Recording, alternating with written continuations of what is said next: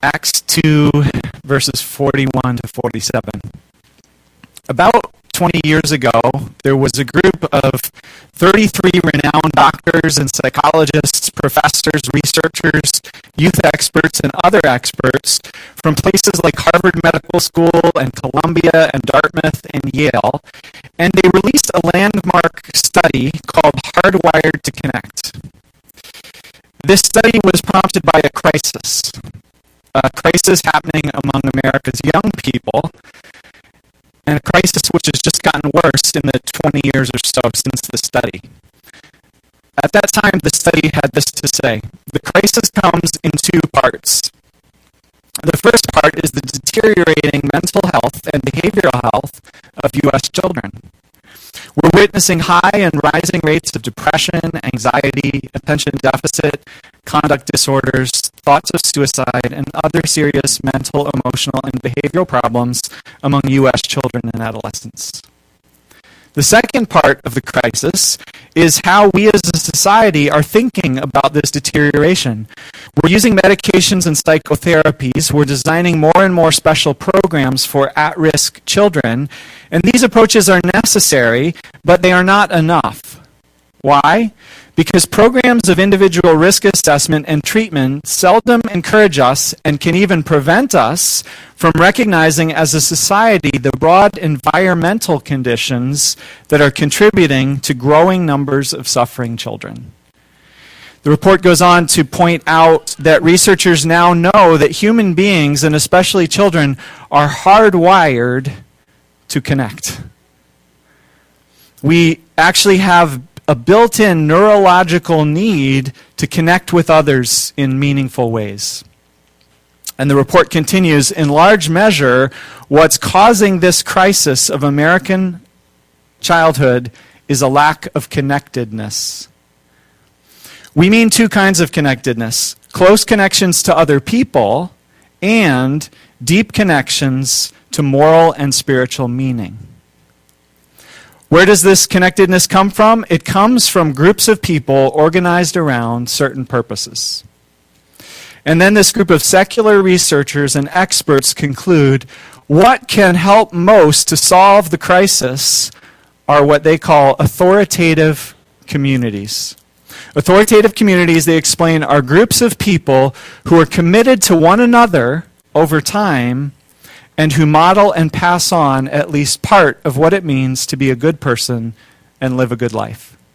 And then listen to this. Renewing and building them is the key to improving the lives of U.S. children and adolescents.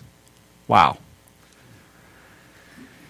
So let me ask you, in the past 20 years since that landmark study, how much effort and attention has the United States invested in providing our young people with these sorts of communities?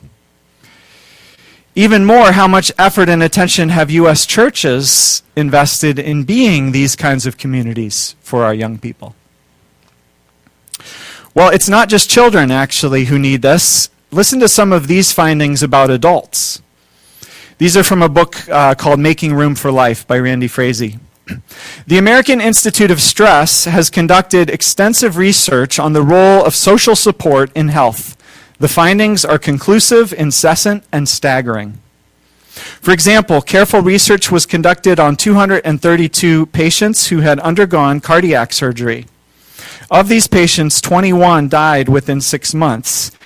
And two statistically significant mortality predictors that emerged from these 21 cases were a lack of participation in social or community groups and the absence of strength and comfort from religion.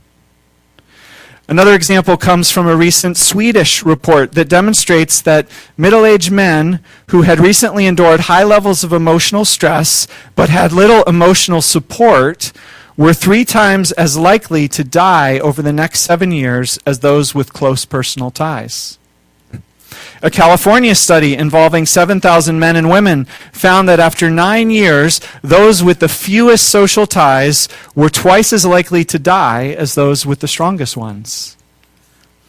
The American Institute of Stress also cited a report indicating that social activity can predict cardiac mortality as strongly as elevated cholesterol. And lack of social activity is linked with higher mortality rates for diabetes, rheumatoid arthritis, and other autoimmune disorders. Finally, another well-documented study shows that social isolation contributes to illness and death as much as smoking. So, if you feel the need to smoke, for goodness sake, don't do it alone. Well, not my words, Randy Frazie's words. COVID has made all of these things worse, right? And more challenging. And so we're in the middle of this sermon series on Acts chapter 2. We're looking at the picture of the early community of Jesus followers that's painted for us there. And we're letting it help us answer two questions. First, how do we move forward as a church?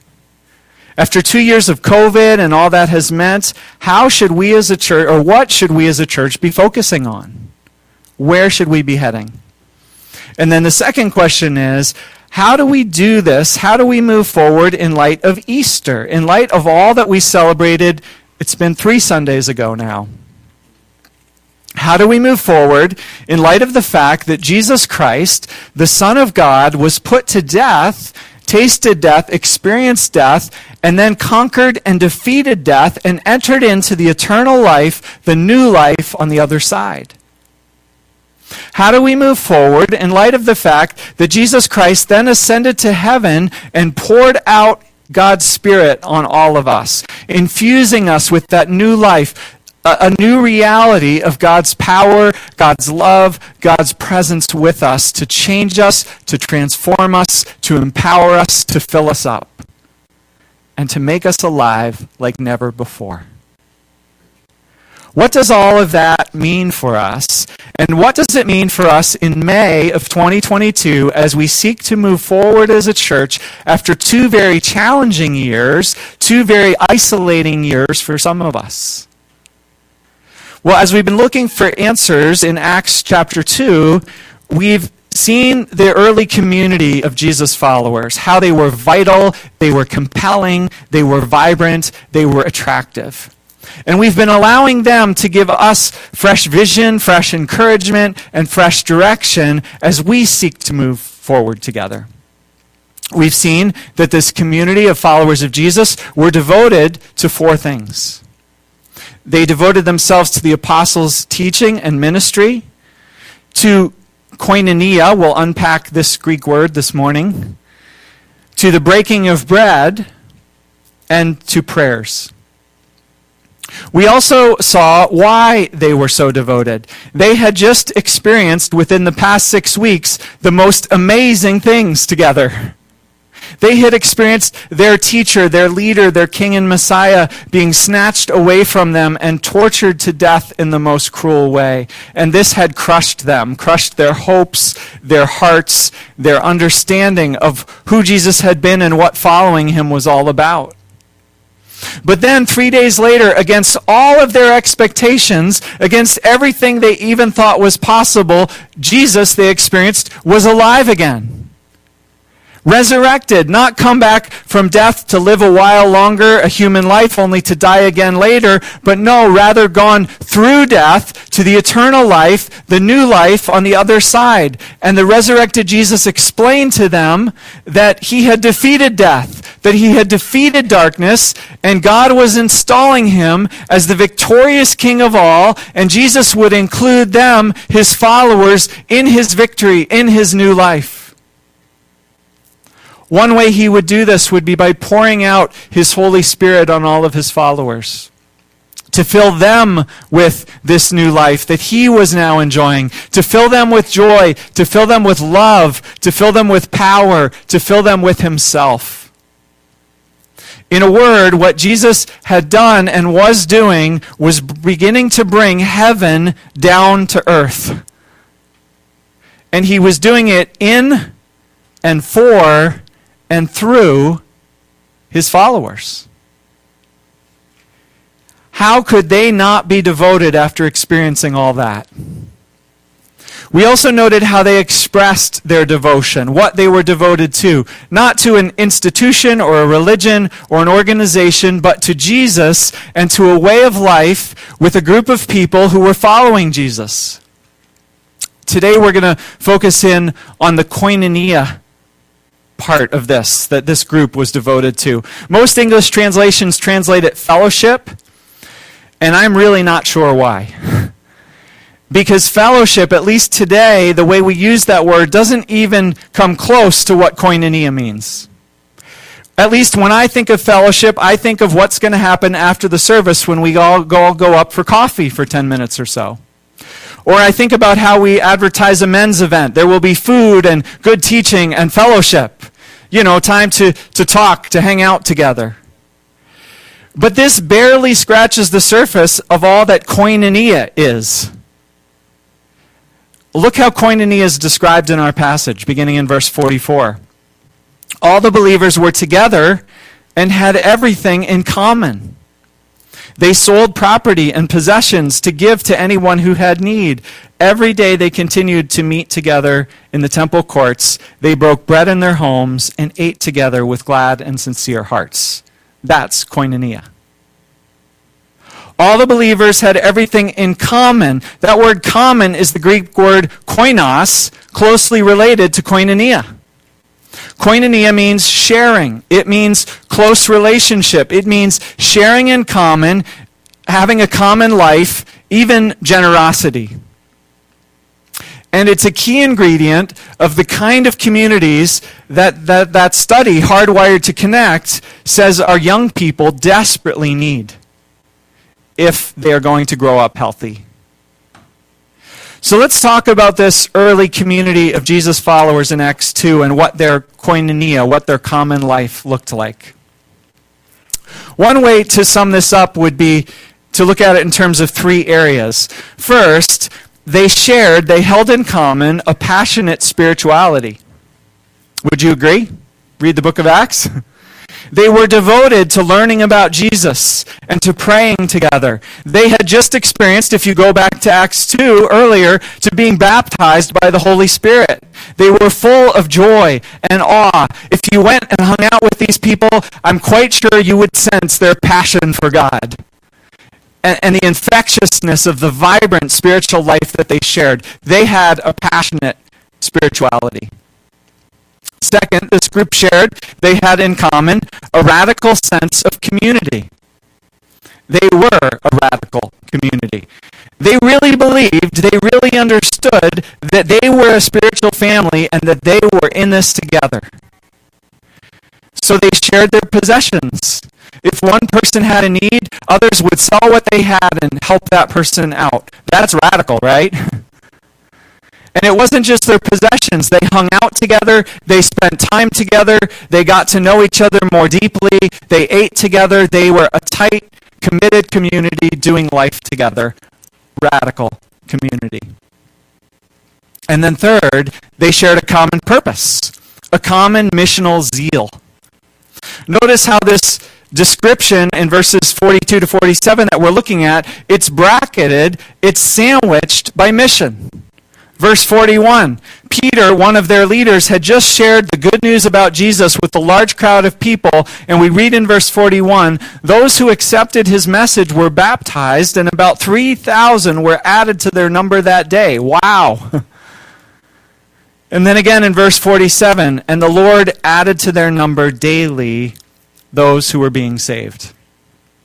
How did this happen? How is God adding to their number daily? Well, Luke doesn't elaborate right here, but if you read the rest of the book of Acts, it becomes clear. They are sharing passionately and boldly the story of Jesus and the good news of what Jesus has done. And they are praying for people, and people are being healed, and miracles are taking place. They are active in mission. They're not a holy huddle hiding off in a corner somewhere. No, they are active in reaching out.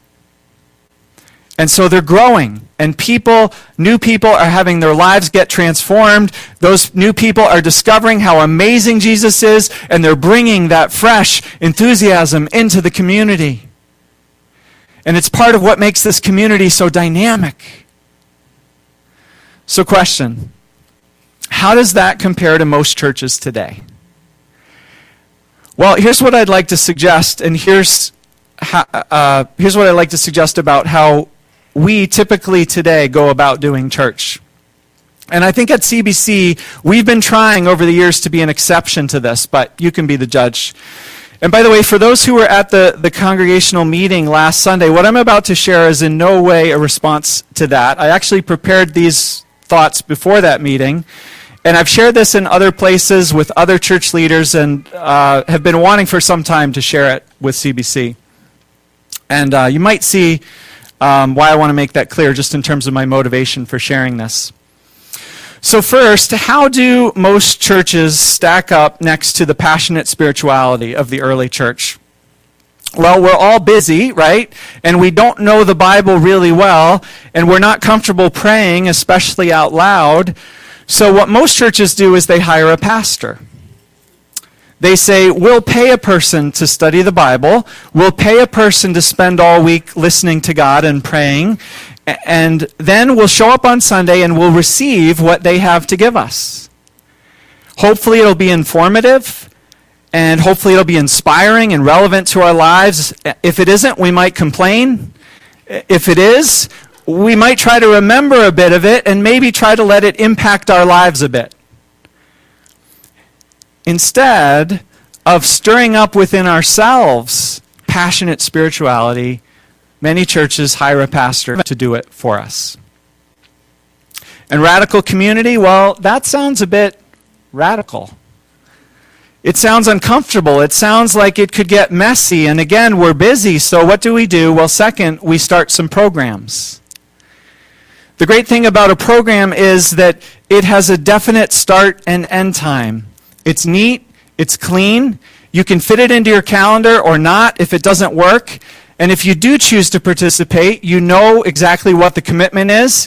You can anticipate it, you can pull yourself together, drive to church, put your smile on for an hour and a half, and then afterwards you leave it behind and you go back to your real life.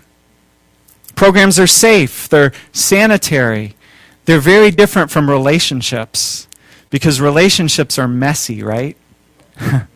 You don't always know how they're going to go, or when they'll require something of you. And you can't fake it as easily in relationships. Relationships tend to bring out who you really are and hopefully what you're really dealing with. Okay, then third, missional zeal.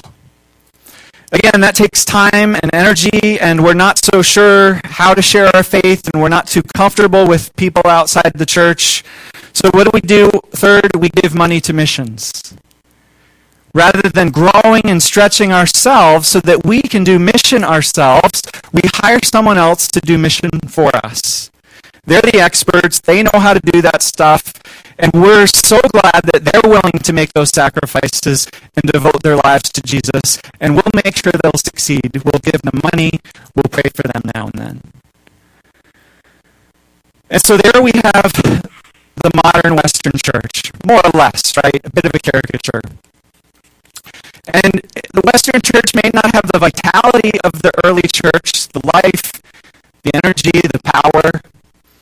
In fact, truth be told, most of those around us in the world may think we're irrelevant, and that many churches have nothing to offer. Truth be told, all those kids in our country who desperately need a real community of people who stand for something moral and spiritual. Those kids who think we're boring, that we're irrelevant, and that nobody really understands what they're going through. Well, that's not who we're trying to be as a church at CBC, right? We're trying to be more like the church we read about in Acts 2 and throughout the New Testament. And part of what it takes, one of the key ingredients is that we have to be devoted to koinonia. To viewing ourselves not like the typical Western church or typical Western way of thinking as a collection of individuals who are isolated from one another, who happen to bump up against one another for an hour and a quarter on a Sunday morning. But rather viewing ourselves as a spiritual family who share a common life together, So, if that's who we want to be, how do we do this? How can we be devoted to koinonia? Well, it's been part of our vision for these last few years, right? And we've had lots of opportunities to practice it during COVID. Our vision has been to treat one another like family, as well as for each of us to be a missionary and to dig deeper together with God. Let's focus in this morning on the spiritual family part. One way that we've sought to do this is by sharing our possessions. Not that we have to be a commune or anything, but when we get to know each other and when we're in each other's lives, there are so many ways and opportunities that come up to share. And so we've shared cars. We've borrowed cars from each other. We have given each other rides to airports and to doctor's appointments. We've lent each other tools, right, guys? I have lent my chainsaw. Others have offered to me to let me use their drill press. We've passed along baby clothes and children's toys. We've put people up in our spare bedrooms in our houses. We have hired each other to do odd jobs that needed to be done. There are so many ways that we can and that we have shared. And it all builds community. It builds connection. Not to mention that it saves us money along the way.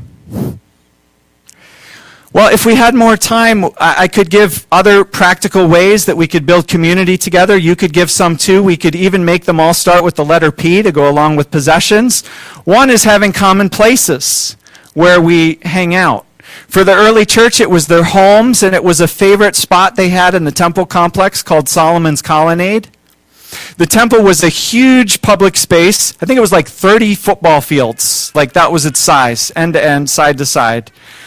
Almost like a giant shopping mall with lots of meeting spaces, lots of places to eat, to celebrate together, to hold gatherings. And if you belonged to the early church, you always knew that at certain times you could go to a certain place in the temple complex and there you'd find your spiritual family. At least whoever could make it that day. They would be there and you could be with them. They had a common place. How about a common purpose? Again, I'm not going to take a lot of time on this. The early church had a clear common purpose. Then how about parties and meals? We talked about this last week. Eating together, meals, celebrations. We saw that this was a regular mark of Jesus' life and of the early church's life. And it would be really good for us if more of us would throw parties, especially those of you who are a lot of fun. We love to come to your parties. And we have so much to celebrate, right? But let's take, for the sake of time, a little more time on one last P, which is play. It's sort of related to parties in a way, but the emphasis is a little different. And I think that this is an important one for us to focus on as a church coming out of COVID. When I lived in Washington, D.C. in my 20s, there were a lot of 20-somethings there, attracted by all the staff jobs on Capitol Hill and all the nonprofits that had headquarters there. So there were young people everywhere. And we had a saying about D.C. culture. We work hard and we play hard. People would work hard, often for not very much money, because DC demands a lot, and people were trying to establish their careers, trying to get something on their resume, do what it took. Often they worked late hours on Capitol Hill or downtown, but they also played hard. Come the weekend, a bunch of us, we'd pile into someone's car, we'd road trip to Dewey Beach or to Rehoboth, or someone would fire up the grill at their group home, the group house with their 3 housemates, invite a bunch of people over. It was usually bring your own meat because we were all poor. And we would play a lot. And so then we'd return to work on Monday refreshed and ready to go at it again. Well, here's been my experience in Westchester County. We work hard. Period. Full stop. We don't play very much. And as a result, a lot of us are uptight. We're stressed. We're maybe too serious sometimes. Maybe it's because we're not young and single anymore, many of us. We've got mortgages to pay. We've got kids to raise. We've got kids' activities to ferry our children to. We've got marriages to try to hold together or to patch up. And so we rarely play. And to be honest, a lot of us as a result are really not that much fun. And I'll own that. I'm speaking about myself as much as anyone else. And so question, what can we do, especially as we come out of COVID, to play more together? Because we need to play to ease the stress and to build relationships and to build koinonia, to have fun together. Don't you think it would have been fun to be part of the early church or to hang around Jesus? I think it would have been a lot of fun. Not everything was serious. In fact, remember, Jesus was accused of eating too much and drinking too much and being a glutton and a drunkard. Why? Because there was so much to celebrate. God had come to earth to forgive everyone's sins, to redeem humanity from our captivity to darkness. He was bringing a new age. He was beginning or making a new beginning for us and for the whole world. And those who were following him into it, he was making us a new family together. And part of family is play. My dad used to say to me, all work and no play makes Dick a dull boy. And that was ironic because my dad worked harder than anyone I knew. It was my mom's job to make sure we had fun. But my dad was right. Families need to play together and to have fun together. It's part of celebrating all that we have to be grateful for. It's part of connecting and being a family. So, what can you do to plan something fun? And maybe invite a few others along. It doesn't have to be fancy. It doesn't have to be complicated. But just being together in a context where we can let our hair down and have a good time is part of what builds us into a spiritual family. It builds our koinonia, and we need it. We need koinonia. Our young people need it. In fact, it's hardwired into our brains by God that to be healthy, we need to be part of this kind of community. Let's pray. God, thank you that through Jesus and in your word, you teach us what it means to live a whole and healthy and vibrant and full Christian life.